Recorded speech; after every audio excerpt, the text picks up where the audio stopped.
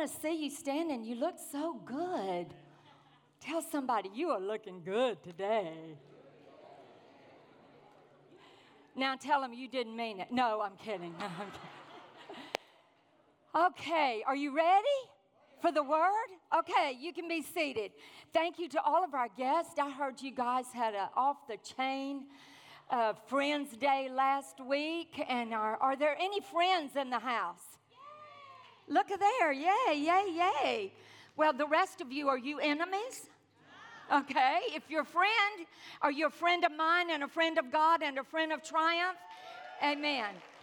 Well, we're glad you're here today. Thank you for being here to all of our guests. And I am going to share the word with you that's in my spirit. And when you're ministering something for the first time, you're not really sure how it's going to come out because this is fresh. And you're going to get the very first off the press out of the oven this morning, okay? So I pray that the Lord is going to bless you. I always like to share a backstory of where I'm coming from, and we are so consumed in this society right now in our world with the atrocities that are taking place and happening around the world globally, in the nation, in the schools, even in church houses, and just in every city and neighborhoods. There's just such an unbelievable murders, division, divisiveness on every hand. And I know that the answers are supposed to be within the church of the living God. I know God is the answer. I want to be salt. I want to be light. I want the people that we are leading to be equipped to be that. But we are not there yet, but we are striving for that every single day. And I hope today that we can be revisioned with the Word of God and with a vision from God. And somehow we can get some possible answers to move our life forward in this horrific cultural, political, every kind of division and divisiveness and economic war. Every war known to mankind is happening among us right now. And so because of that, the division that is everywhere. I mean, no agreement anywhere. We have had so many choices for so long. We can't decide. We change our mind 3 times if we want chicken fingers or chicken nuggets or chicken, and then we divide over that. No, we don't like that. No, this one, that's not even real chicken. You got to get this in. I mean, you can't even breathe about any subject without there being division. I've never seen, I know it's always been here, but it is escalated. And because of that, I know that the Word of God says where there is strife and division and divisiveness, there is every evil work. That's what the Word says. I didn't say it. That's what the Word says. So my heart today is to talk to you about some of this. So the title of my message is an old title that people used, and I didn't get on the train, the bandwagon back a couple years ago when everybody was preaching on the power of one. But I'm going to preach on it today, the power of one. And I will talk to you at the beginning. It is not the priority or the crux of my message at all, but I want to at least get it in your spirit again and remind you of who you are and what you are capable of being. I'm contending for the faith. Are you contending for the faith? I'm contending for the faith, and I will not give up. I'm believing that we can do what God's called us to do. I have hope that this world is not going to hell, and that we are going to be able to triumph. I have hope in the church. I have hope in God. I have even still hope in our nation. I'm believing that we can be and will be light and salt in the earth. And I'm believing God will revision us with His vision and cause us to have the word of reconciliation in our spirits. That is my heart. So because of all that, that's why I'm preaching this. Now, if you'll turn with me in the word to Ephesians 4:13. Till we come to the unity of the faith and the knowledge of the Son of God, to a perfect man, to the measure of the stature of the fullness of Christ, that we should no longer be children, tossed to and fro, carried with every wind of doctrine, by the trickery of men and the cunning craftiness of deceitful plotting. But speaking the truth in love, grow up. Tell your neighbor, grow up. And if that didn't go over too well, turn to the other side and say, please grow up. Grow up in all things into him who is the head, Christ, from whom the whole body joined and knit together by what every joint supplies, according to the effective working by which every part does its share. In other words, that of which I play a part is bigger than the part I play. Did y'all get that? That of which I play a part is bigger than the part I play, but I have a big part to play. Okay? But there's a bigger part, but right now I'm going to talk about your part for a few minutes, and then we'll get to the bigger part. It says, but every part does its share, causing then there to be growth in the body for the edifying of itself in love.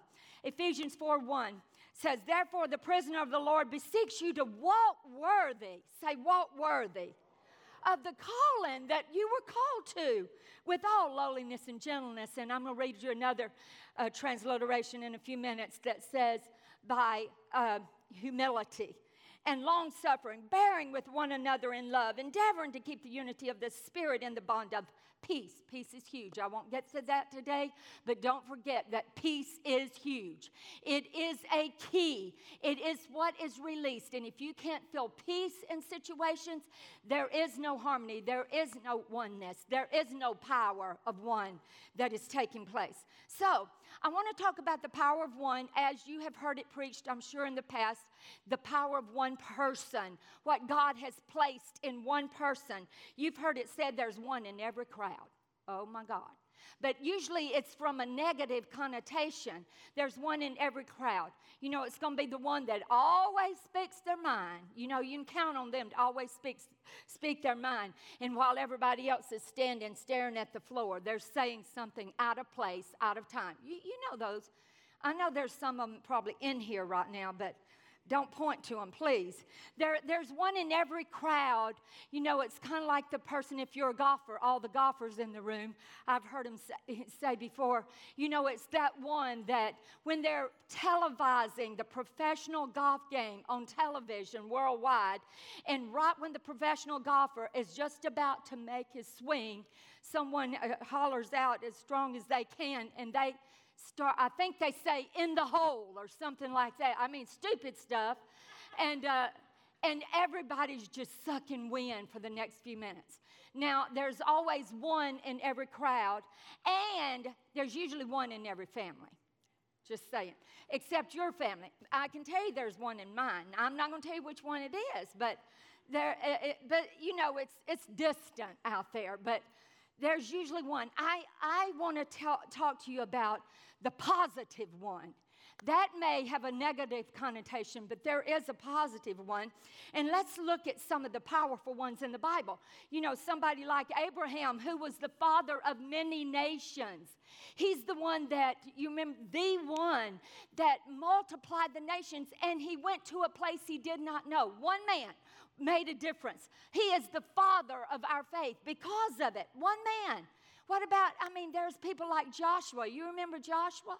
That said, look, I don't know. You don't think we can take the land? I think we can. And then it goes on to say, as for me and my house, we will serve the Lord. That was one man, Joshua. It goes on and on in the Bible. There was Mary, of course, the mother of Jesus, that said, look, be it unto me according to my word. What if it hadn't been for that one person? Mary, just one person, and we can go on and on. Then we can get to people that are overlooked at times, like the little boy with the sack lunch that fed 5,000 without the women and children, his little sack lunch? What if he hadn't stepped up to the plate and been the one? That's why I hated The Matrix when it came out, because it took two movies for him to figure out he was the one.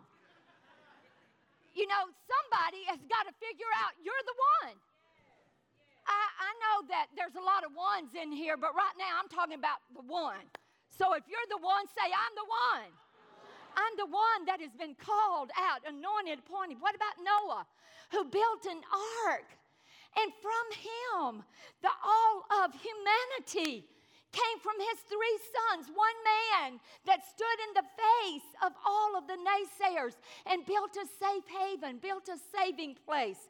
It's just goes on and on and on. Unless we forget, there's always Adam. Do y'all remember Adam? God did everything he did through one man. He created Adam, and all of humanity he drew out of that one man, Adam. And he did it out of the very loins of this man. And I believe that really all he needs, we can go into the New Testament with Paul and how he changed cities and the disciples. But what he needs is one man or one woman who is able to commit themselves to his power, empowerment, to his principles, and to his word, and to believe it, speak it, see it, and say it. I want to give you a quick little thing that I live by. When I am trying to advance my life forward, and when I am trying to invoke and to activate a principle in my life or a revelation that God has done, first, the faith comes by what? Hearing, and hearing by the Word of God. The Word of God comes through and is always applied and is always it has to be looked into the Word. If you have a word that someone gives you, that can be a word from God. But it always has to line up with the written Word of God. So faith comes by hearing, and it can be a prophetic word. It can be an ongoing rhema word. But a Word of God allows faith to come into your hearing. And when you hear it, then you have to envision it. It's not enough to have the vision. You've got to envision it. You've got to see it with your eyes. You see it by the eyes of the Spirit. When something comes to you, then begin to see it already done before it's done. See yourself already doing it, so you envision it. And then if you can hear it, then you can see it. And if you can say it, it's not enough to hear it. It's not enough to see it. You've got to be able to say it. You've got to be able to speak it, because our life follows our words. If you may be following the wrong sound, if your life's going in the wrong way in your life, I'm just saying, if you want your life to go in the right way, speak the vision of God. Speak what God has over you. And then you can hear it. And then you can see it. And if you can say it, you can be it. Say, be it. I'm going to be it. So there are too many examples in Scripture for us to take all of our time today doing that. That's a wonderful message. It's not the priority of my message today. But there are modern day examples of incredible people who by just one person has changed so many things. From Mother Teresa, Rosa Parks, you just go on and on and on. It's unbelievable. If you believe that God has invested in you His empowerment in greater works than even they did in the New Testament shall you do, then you can carry out the vision and the will of God in your life. But that brings me to my next part of this message, because I don't want it to just be individually doing the will of God, although I will end up with going back to probably the most important thing. So I'm kind of starting at the end, and I will finish at the beginning. Now, don't get upset, because Jesus does that. Just saying, okay? So it brings me to this next message, and I'm going to read to you a text from John that may seem a little weird, but it'll make sense as we move along in the next few minutes. And it's from John 20:19. This is after Jesus has died, been in the grave, and risen, and He appears to the disciples. I want you to get that there is a next dimension of the power of one, not just one person. And I want you to see this in its entirety. It's that next level that we have to go to in a corporate one, or oneness. Okay, so John 20:19. Then the same day at evening, being the first day of the week, when the doors were shut, where the disciples were assembled for fear of the Jews, they were fearful. They were afraid. Jesus just appears, stands in the midst of them, and he said to them, "Peace, be still," or "be with you." When he had said this, he showed them his hands and his side. Then the disciples were glad when they saw the Lord. But Jesus said unto them, "Peace to you. As the Father has sent me, I also send you." And when he had said this, he breathed on them and said to them, "Receive the Holy Spirit. If you forgive the sins of any, they are forgiven them. If you retain the sins of any, they are retained." The 24th verse goes on to say, and I will read it in a minute, but let me read it again now. Now Thomas, called Didymus, who is called the twin, if you're in the New King, called Didymus, the twin, one of the 12, was not with them when Jesus came. So Thomas is missing out on something. Have you ever missed out on, a service and somebody wants to come tell you how great? Oh my God, you have missed it, and you didn't. You should have been there. And there's tapes are wonderful. I mean, the technical assistance that we have today is incredible, but there's nothing like being present. Present, here. Y'all remember that in school when they called your name? Bobo Johnson, here. Sally Madison, here. Renee Clark, present, here. I am here. So there's something about being here. And when you aren't there, then something is missing. So there is something that I have found in Scripture in the wholeness and the completeness of God that I want to show you in the next few minutes. You know, the very nature of God himself suggests this. And in God's own belief system, he is about the power of one. In fact, over and over, he says things like, "I and my Father are one." And he says over and over, he talks about one faith, one Lord, one baptism. Just who he is depicts the divine truth of wholeness, of completeness, of integrity. Integrity meaning wholeness and completeness. And so I suppose the word that we would use today would be unity. But I didn't want to just throw that out, because then it's, oh God, here's another message on unity. Everybody get together. We got to all say the same thing. We all got to look alike. I'm not talking about uniformity. I am talking about unity, and it is a huge, vast subject in the Bible. But there is nothing I know needed more in this earth, in this nation, in the church of the living God than wholeness and completeness and unity. Listen what the scripture says in John 17:21, that they all may be one as you, Father, are in me, and in I in you, that they also may be one in us, that the world will believe. What is the characteristic and the identification here? That the world may believe that you sent me. 1 John 5:7, for there are three that bear witness in heaven, the Father, the Word, and the Holy Spirit, and these three are the power of one. 2 Corinthians 5:17. I want us to go here because this is the next part I want to talk to you about. 2 Corinthians, if you can turn there in your word, I'd like for you to do that. We're going to start in 17 and go through the 20th verse. Therefore, if anyone is in Christ, he is a new creation. I love that word. We used to call it creature, and I was looking around for the creatures in the church, and there were a few. No, I'm just saying. All things have passed away. Behold, all things have become new. But now look here. Now all things are of God. Now here's this thing, this word that I'm about to talk to you about. It's called reconciliation. It's called reconciled. But here is the crux of it. This is the mother of all mothers of it. This is the beginning of it. Now all things are of God, who has reconciled us to himself through Jesus Christ, and has given us the ministry of reconciliation.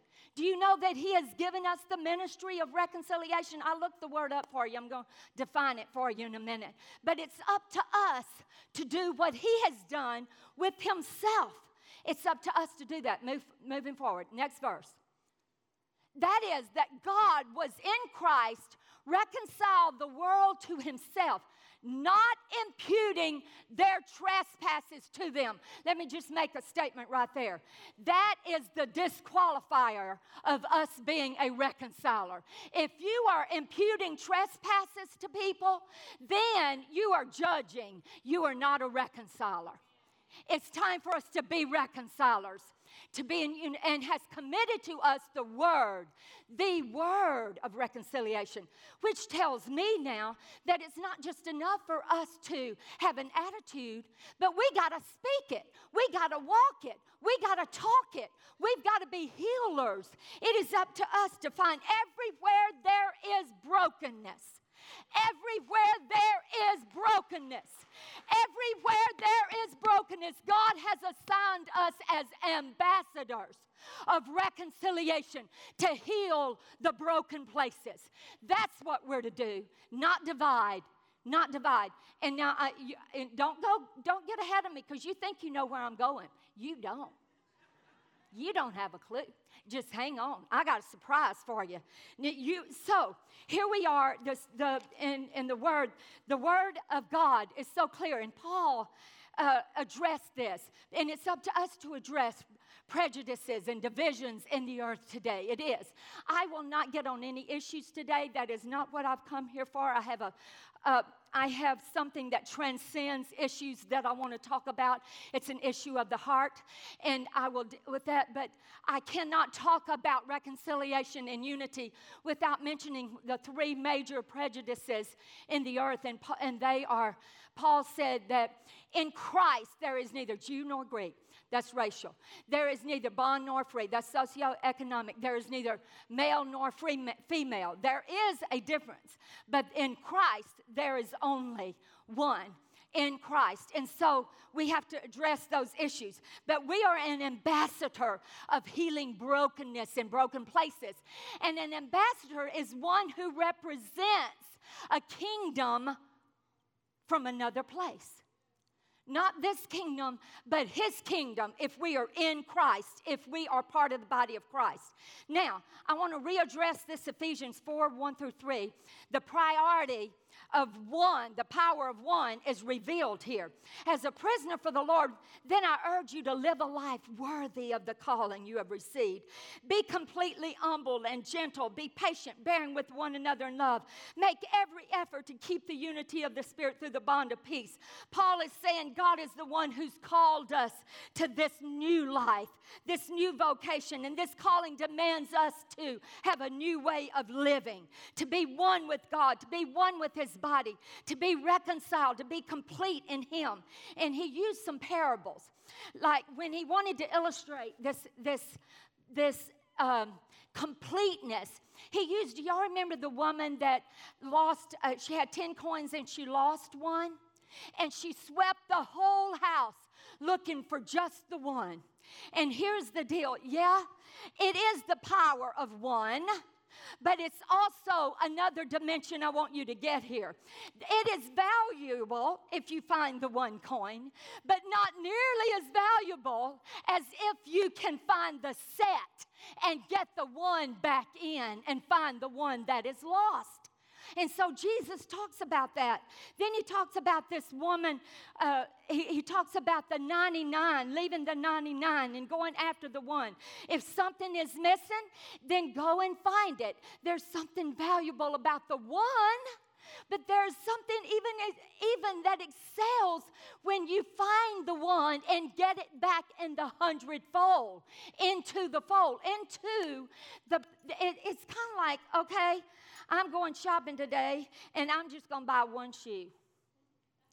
And I get up the counter, and they're looking at me like I've lost my mind. What do you want? Well, I could only afford one today. What good is that one going to do? It's a wonderful shoe. It's gorgeous. But, man, there is a principle in here. Now, unless I just have one foot or one leg, and that could be the case. But for the most part, you need the completeness. You need the whole. And here's what happens is we have individuals, and an individual. And God is saying, I want you to be complete. I want my body to come together and form. Oh, it's kind of like the power of one to the power of 10. Because God doesn't divide, He multiplies. He multiplies. And when we unify together, something happens. So there's something so important. Jesus really depicts it as the very identifier of who we are in the earth. It's the identification of the kingdom of God that's stamped on us. It is our passport. It is our reason for being in this kingdom, because we are ambassadors. The last thing God needs this world needs in His kingdom is more hypocrites. Now, I know if you're a hypocrite, I'm glad you're here today. This is a good place for them. But I'm hoping that you'll get healed, because, people that aren't really whole and complete and really don't have the vision, saying something out of their mouth but are not truly healed in their heart and in their spirit, sometimes causes even greater divisions. So it's imperative, if we're to share the good news of the gospel of Jesus, that we share it and that our walk matches up with our talk. What we say is what we do and how we act it out. It determines, and I know there are a lot of people that say, it really doesn't matter what you believe as long as you're sincere. It does matter what you believe. It absolutely does matter what you believe. You can be sincerely wrong, my friend, but this is a confession of ignorance. It does matter, because what you believe determines what you will do. It determines how you will behave. And so our belief system has to be lined up with the Word of God. We have to unite together to win a lost world. And God always uses these triads that I've used over and over in the last few minutes. One Lord, one faith, one baptism, one body, one spirit, one hope, one body, one spirit, one hope. Above all, in, through all, and in you all. And over, God uses these. But this is a scripture that is a foundational scripture for us. It's from Psalm 133:1. I want you to get it, highlight it. I hope you have it in your spirit.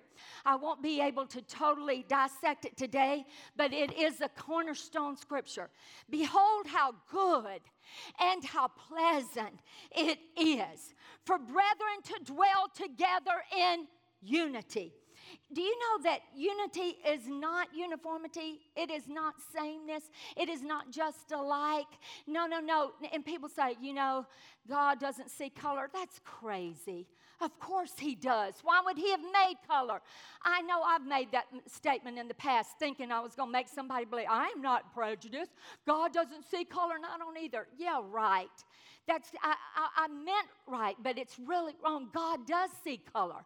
God sees differences, but the thing is, the difference is the entrance that Satan will use to divide. But it is also the place that God will use to cause synergy for His kingdom. It is the place of entrance, difference. So we're not sameness, we're different, but we're still one. Say we're one. So behold how good it is for brethren to dwell together in unity. It is like the precious oil upon the head, running down the beard of Aaron, running down on the edge of his garments. And there God commands the blessing. Now, that is the only place in Scripture you will find where there is a commanded blessing. You will find places where there are principles where you will receive the blessing. But this is the only place where there is a commanded blessing. Oh my goodness. If you could just look at Babylon, look at the Tower of Babel. If that doesn't speak to what can happen, even though it was negatively motivated, because the kingdom of darkness and kingdom of light, they operate on certain principles. But when one perverts the other, then the kingdom of darkness can only do and only try to reproduce, because the devil is not a creator. Did you know that? He cannot create. He can only try to make things look like what God has created. Are you with me? So here we are. What must become one? What is divided? One nation under God. What is divided? There's this thing called reconciliation. And I did write that definition down. definition, to bring together, to restore harmony, and or action, making a vision or action compatible with one another so as to speak one thing. That is reconciliation. So quickly, I want to go over, this is the next part, and then I will get to my primary today. Not that any is lesser or more than the other important, but today my message I will end with that should be the priority for me today. But I have to mention these things because we're talking about oneness. So what is divided in the earth today? Pretty much everything. But there's races and nationalities, and I've talked about that already, that God has called us to be healers and reconcilers, and do not impute trespasses, but only become a healer of broken places. Wherever the devil can detect a difference, it's an opening for division. I've already stated it. I want to say it again and again. Wherever the devil can detect a difference, it's an opening for division. So there is healing that is still got to take place. But there is a unity that has to come in the body of Christ. I can tell you, we won't defeat it in Washington. We won't defeat it globally until we can defeat it in our hearts and in the church of the living God. That is where we have to defeat it. It is an ugliness. It is a hatred, and God hates it. But God is desiring that we be one. We be one. We be whole. We be complete. There's gender. Now, God took Adam's rib and, of course, made woman. God used the difference in woman to make His masterpiece, and let's see, how can I address this today? When a man and a woman is married, they become one. You know that, according to the Scripture in Genesis, they become one. Did you know there would be no need to become one if you're still the same, if you're both the same? Just saying. I'm just saying a few things. I'm not really trying to get in issues. They can deal with that later. But this rainbow thing just messes me up because God's promise, that's our promise. God said, go, replenish the earth, take dominion, replenish the earth, make more. And the only way you can do that is man and woman together. They are the only ones that can reproduce. I'm just saying, that's our promise. That's all I'm saying. But if we can get this, it makes sense. Why marriages are even breaking up. Because we can't get into unity. We can't get into harmony. We can't get into one mind, one accord, one spirit, in one place. And, I learned something way late into my marriage. And I wish I'd learned it sooner. But there's sometimes I give up. There are many times I give up my opinion so that we can have unity. I give up the right to be right all the time. Joseph Garlington said something years ago. He said the Lord spoke to him and said, do you want to be right or do you want to be reconciled? So I'm asking myself, Renee, do you want to be right or do you want to be reconciled? So I am always saying I want to be reconciled. Now, it may take me several hours, but I'm going to get there. I'm going to get there. No wonder, but there's a divisiveness. But there's a divisiveness that wants to come in and destroy, because where there is that divisiveness and that strife, every evil work starts coming out.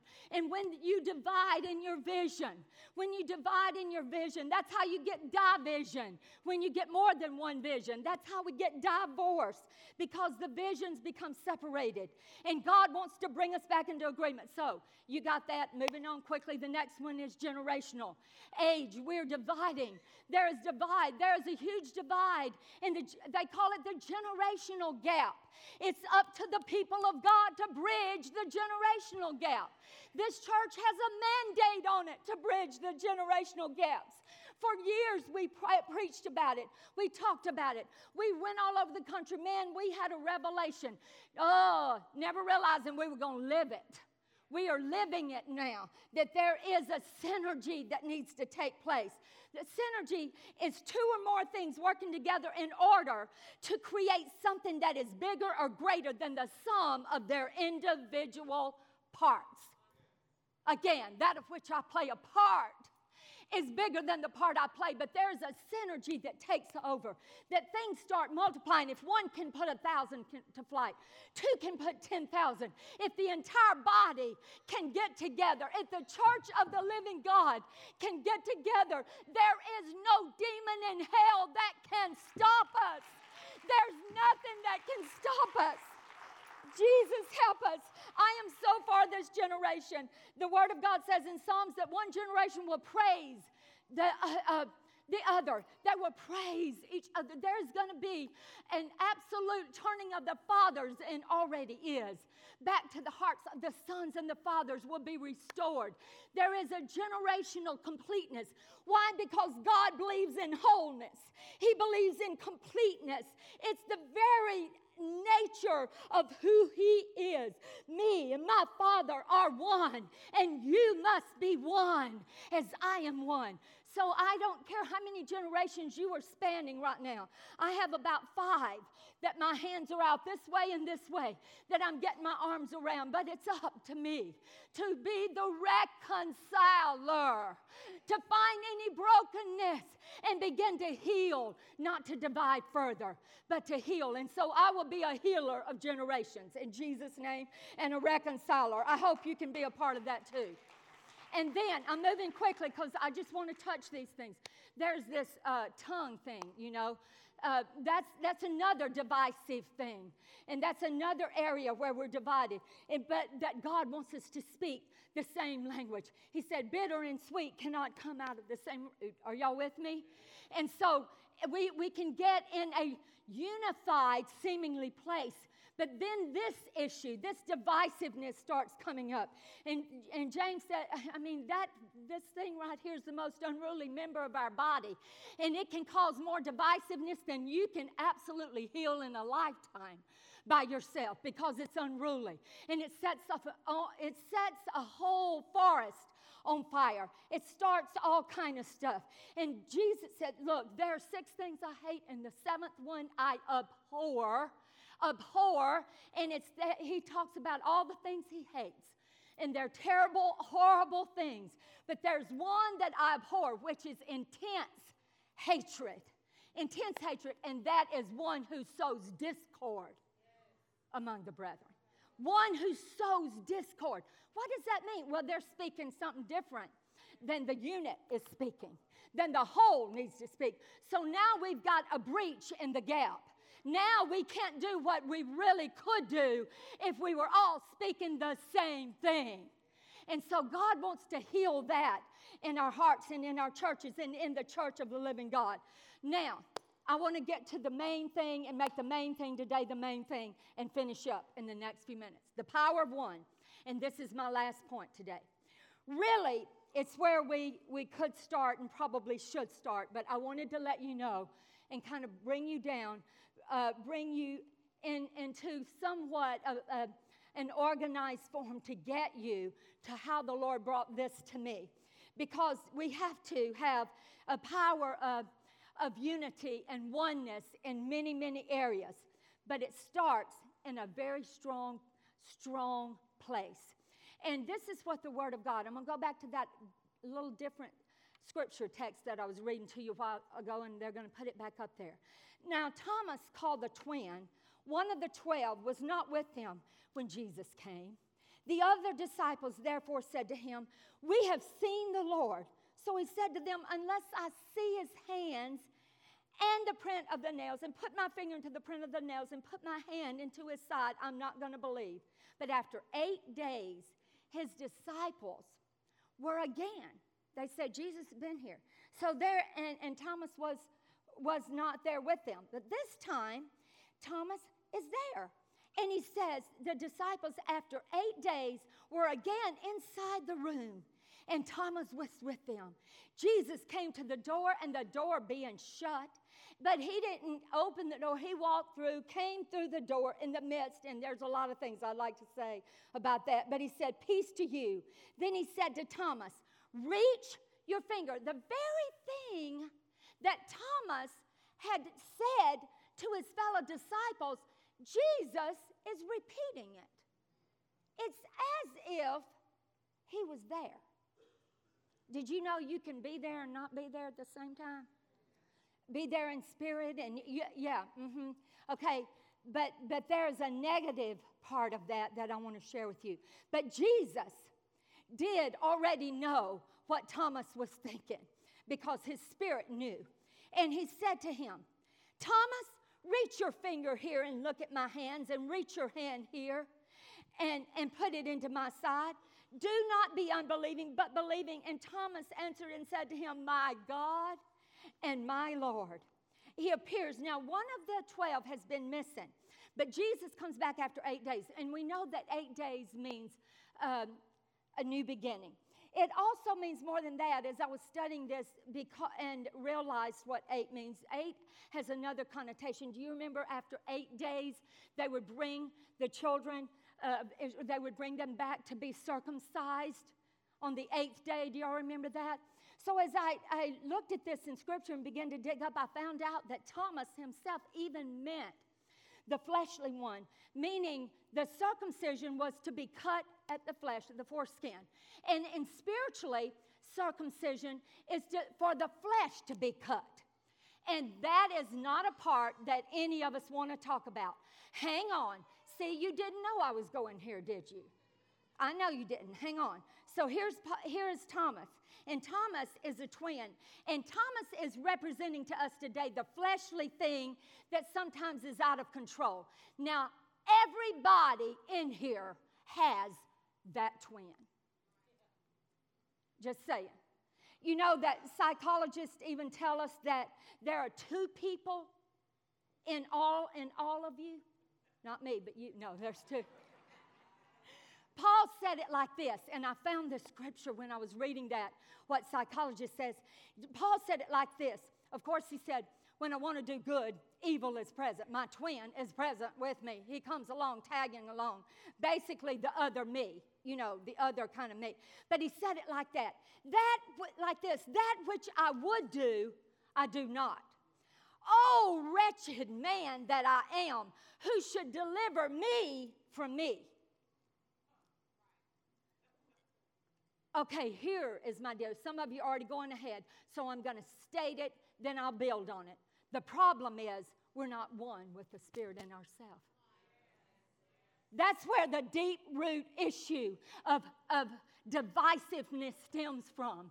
Because we got this other twin that the ideal person is the image that I portray, that I got it all together and I am that and a bag of chips, baby. But the other me, the twin, is the one that right before I walked in, I was smiling and, whoo, how you doing?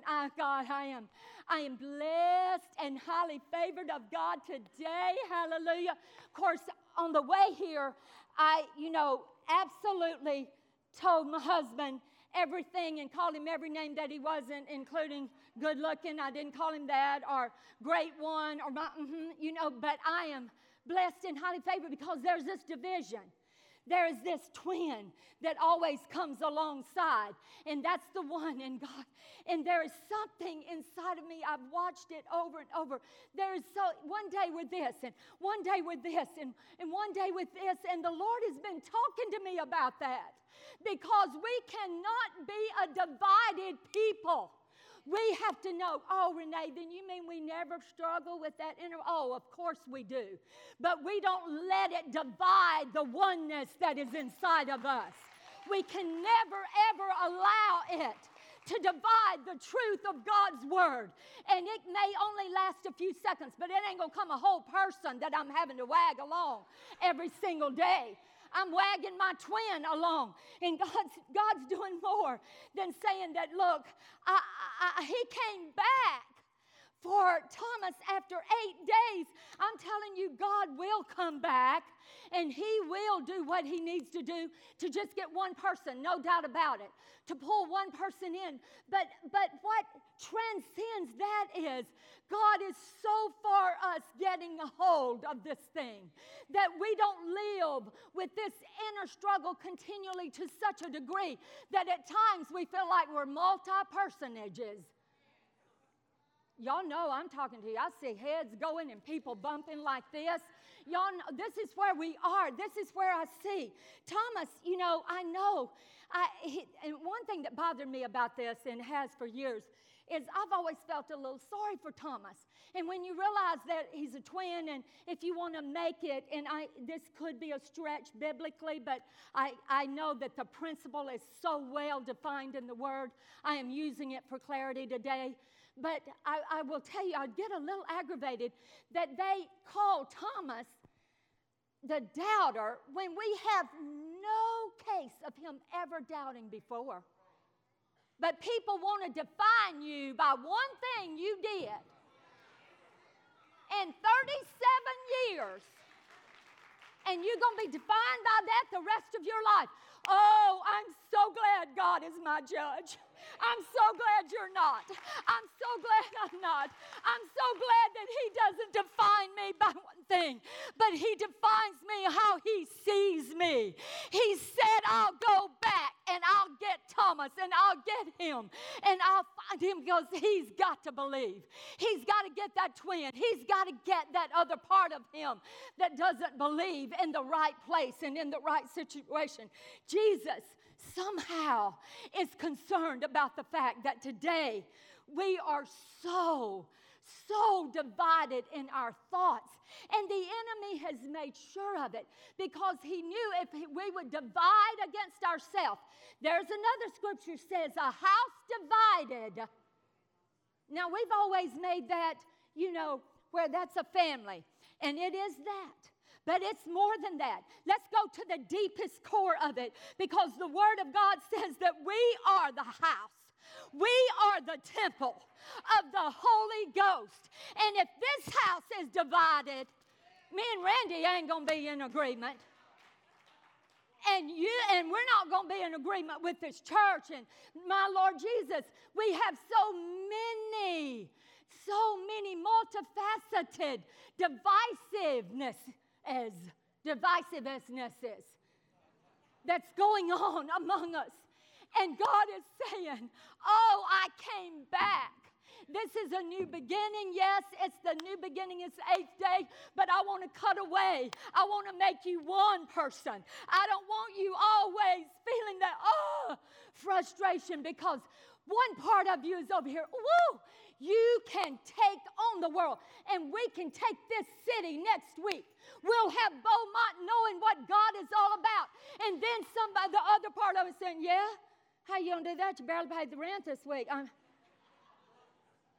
I know I'm really getting vulnerable with you now, but this is exactly the thing that God has been hammering in my spirit for the last 3 months. I've been studying and praying and believing for a revelation that can get us out of where we are. And it starts right here. God wants us complete. He wants us whole. He wants us to deal with the divisiveness that's in us and the other person that's continually, I know that I've got these clothes on, and I know that I'm the person wearing these shoes, but there's another person back there that, Lord, let me have it before I walked in here today.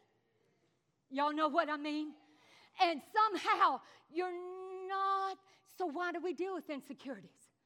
Why do we deal with it continually? Intimidation, never really believing we're all that God called us to be, because we haven't dealt with it in our own heart. We're looking outside to somebody else to fix it, when God said, I came back. And I'll come back for the audience of one. I'll come back just for you. I probably wouldn't come back and re-preach this message today. But Jesus came back and said, look, I'll tell you again. If you will put your hand in my side right here.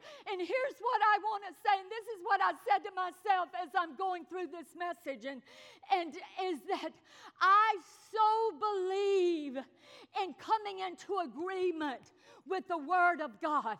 But it's not enough for the real me. It's not, or the ideal me, or the image of me to come into the Word and just speak the Word. Why do things not change? I thought if we spoke the Word that, things could happen. Well, because sometimes the ideal you is speaking the Word, but the real you is back here doubting it. And God is saying, oh, Renee, and I believe in altar invitations. And I believe in times where we come down and recommit and re-envision and get our heart together and pull ourselves into agreement with the Word of God and submit ourselves unto the Lord, and the devil will have to flee. And there are times that I just have to go to the altar and and it can be in your home, it can be in your house, but corporately it's right here where we do official business. But today, I had another feeling at about 2 o'clock this morning. I sat up. I'd gone to bed about 1, and so I guess I wasn't soundly asleep. But I sat up, and I literally saw myself. And I said to myself, no way are you gonna just go by yourself. You're gonna get that other twin of yours, and you're going to jerk her up by the arm today. And y'all both going to go down there. And y'all are going to put your hand in the hand of those nail prints. And together, you're going to surrender yourself to God. Together, you're going to declare that, hey, here's the deal. I tell you, Jesus didn't die so that part of me didn't believe in him. He died so that all of me can believe in him and believe in his word. There is a spirit of divisiveness that is destroying our world. It's destroying our nation. It's destroying our schools, our homes, our families, our churches, and it begins in the twin, the other person that we deal with. And God is saying, I want to make you one. I want to make you one and the same. I want to make you whole. I want to make you complete. You were worth dying for, and I've come back for you. I want you. Would you stand with me? I've jumped to the end of my message because I really do want to do something today that is going to get you to hear and get past all the issues. Get past the issues of racial prejudice, of gender prejudice, of socioeconomic prejudice. Get past all the political correctness or incorrectness and divisiveness that's taken place, and stop the blame and get back to the first thing that I told you that Jesus said. This is what I want you. If I have reconciled myself to you, I did everything so I could reconcile you back to me. I know that you were born in iniquity and shaped in sin, but I want you to know that I died so that you can be reconciled with me. But it is not important enough yet for us to deal with all those issues one by one until we have first dealt with this one. We got to deal with this one. We got to get our heart and mind, and we got to speak what the Word says. And it no longer can just be the thing we say. It's got to be the thing we be. It's not the ideal thing to say and the spiritually church correctness thing to say. It's got to be the real me saying it together. I got to bring my twin along with me and say, Today, we're coming into agreement. No longer are you going to intimidate me by fear. Shut up, sit down. You're never having that in my life again, ever. You are not going to cause divisiveness. It's not enough for me to just have it in my head. I got to get my spirit connected. My soul and my spirit have got to come together. And we've got to speak one. Oh, the power of one. The power of one. Just one. Would you close your eyes with me? I'm going to give this service in a minute back to our host. But I want to do something that sometimes I don't always do. You know, you can't be a public success and a private failure. Listen to me. Let me just speak my heart a minute. Jesus says, I want you to be whole. I want you to be one. I want you to be complete. Jesus has come back today for the other part of you so that you can be whole. if you're possessed with fear, with jealousy, low self-esteem, you cannot be what He's called you to be. I don't know about you, but I've often said, one of these is in trouble. Either the ideal me or the real me.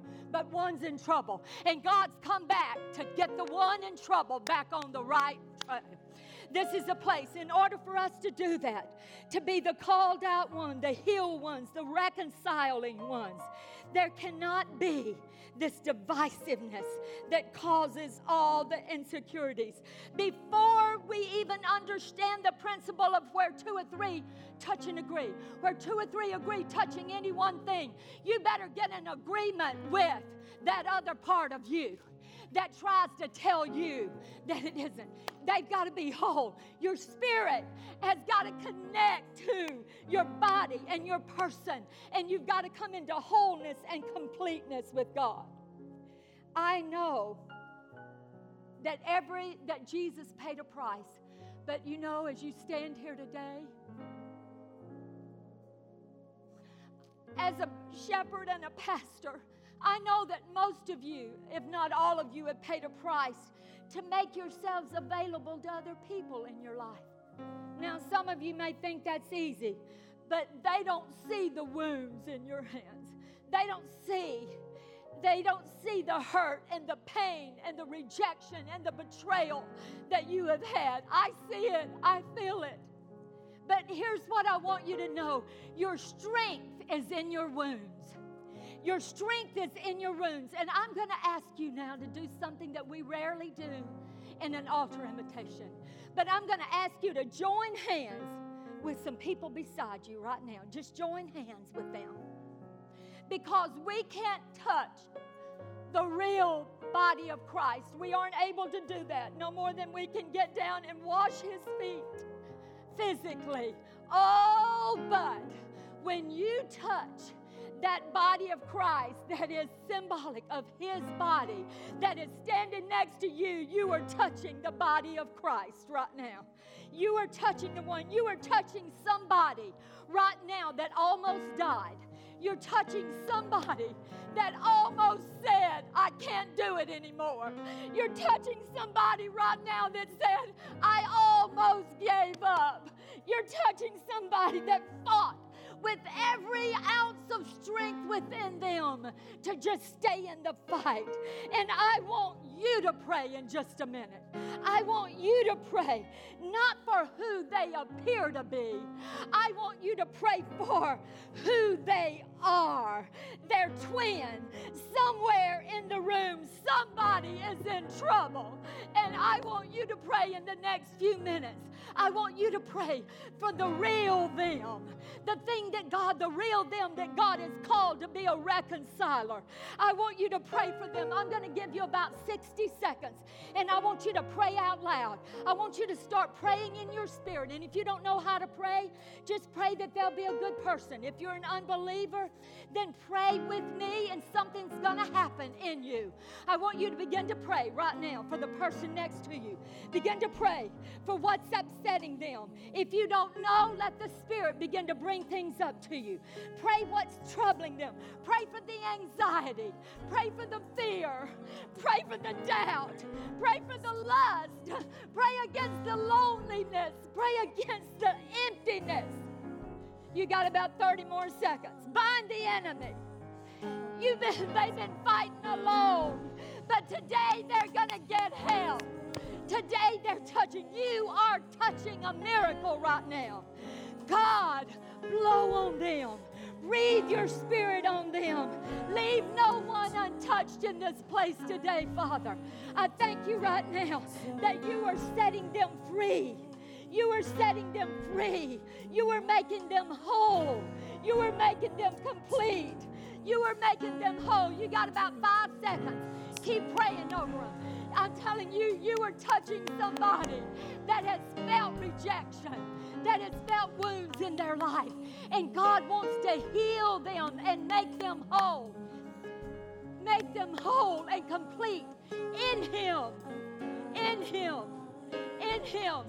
Now throw your hands around somebody and give them a big hug and say, you can do it.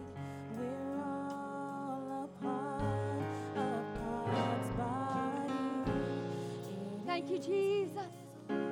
What? Tell somebody else. Tell somebody else. Don't just are important to me. I need you to survive. You are important to me. I need you to survive.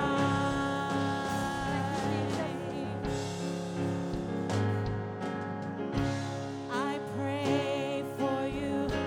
You pray for me. I love you. I need you to survive. I won't harm you with the words from my mouth. I love you. I need you to survive. I pray for you. You pray for me. I love you. I need you to survive. I won't harm you with the words from my mouth. I love you. I need you to survive. It is His will. What a powerful word this every morning need by Pastor Renee. be She said a lot of things. She said a lot of things that you and I ought to have something that we can chew on throughout the entire week. Something that ought to birth something new in your spirit. You know, for the last few weeks, we've had two powerful words on unity and how important it is that we are unified in the body of Christ. There's a lot of division, but there needs to be unity in this house. You know, your vision and my vision fits into the vision of this church. If your vision is not connected and not in the body or in this house, you need to maybe ask God to give you another vision, because the vision of this house is working. The vision of this house is reaching people. It's effective. And sometimes, like Pastor Renee said, we have to give away of ourselves so that we can take on the work of God so that we can see the results. Amen. And the results is that we touch, save, and heal someone else's life. Amen? Amen. So what a powerful word we received this morning. And I hope that that word would burst something in your spirit and that you and I can work together to becoming one in this body. Amen? Amen. Thank you, Pastor Renee. You may be seated in the house this morning.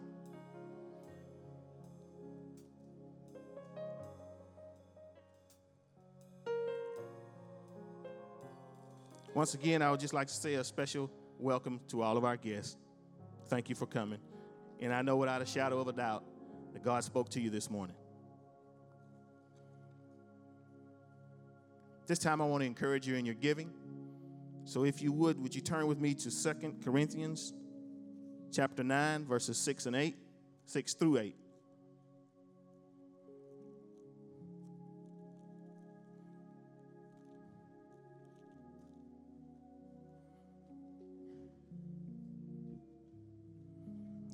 And it reads, "But this I say, he who sows sparingly will also reap sparingly, and he who sows bountifully will also reap bountifully." What Paul is saying is that the amount of your harvest will be determined by the amount that you give. That's good news for some people. That's bad news for the others. But let me encourage you in this. You have a promise from God. And God says that if you'll meet the needs of his house first, if you'll take care of this house, he said that he'll take care of your business. And if God gets involved in your business, trust me, you'll have more than enough to take care of your business. So take care of his house first.